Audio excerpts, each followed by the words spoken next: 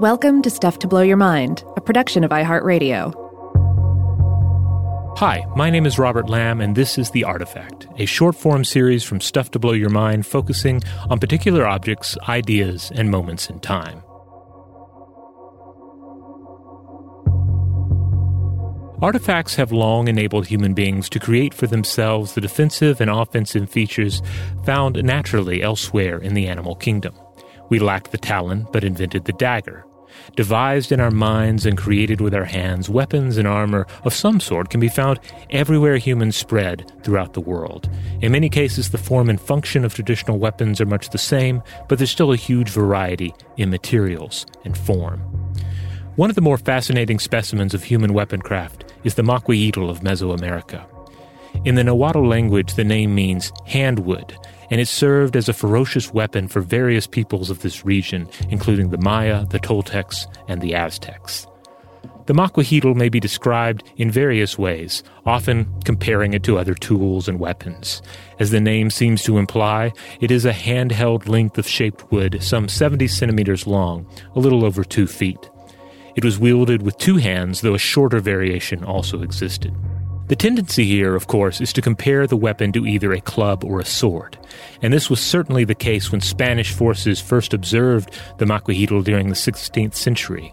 But this is a weapon of wood, not metal, unlike the typical sword. Yet early Western commentators noted its exceptional cutting ability, this due to the 6 to 8 blades of obsidian set into the weapon on 2 sides. As such, it is easy to think of it as a toothed blade. Or is it a toothed club or mace?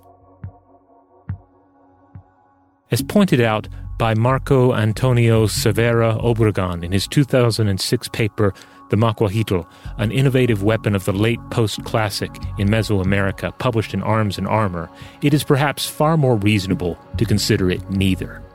He writes, quote, "The Macuahuitl cannot be called a club since it did not fulfill a bruising function, and it cannot be called a sword since a sword's characteristic functions are to pierce and to cut.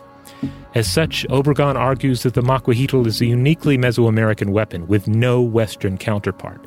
He also points out that the origins of the weapon are murky. There has been some confusion regarding the classification of similar weapons, and there is both much that was lost to the destruction brought by the Europeans and much that remains archaeologically undiscovered. But it seems the weapon emerged between the early and late post-classic period in central Mexico as a response to changing battlefield necessities. Archaeological evidence of the weapon technology is scant, but the best-known original example of a Macuahuitl was destroyed in a fire at the Royal Armory in Madrid, Spain, back in 1849. But based on accounts, artistic depictions, and recreations, it seems the weapon was indeed quite fearsome. The sharpened blades were more than capable of slicing through flesh and even fracturing bone, though the obsidian would have broken on contact with the bone. As Obregon points out, the shattering of the blade's edge in these instances would have created microflakes of obsidian that would have made healing all the more difficult for the victim. But the wooden form of the weapon would remain strong. While some of the blades would break from impact, they would remain set in the wood, and the Macuahuitl would remain a viable weapon for the remainder of the bloody battle. Tune in for additional editions of The Artifact each week, hosted by either Joe or myself. As always, you can email us at contact@stufftoblowyourmind.com.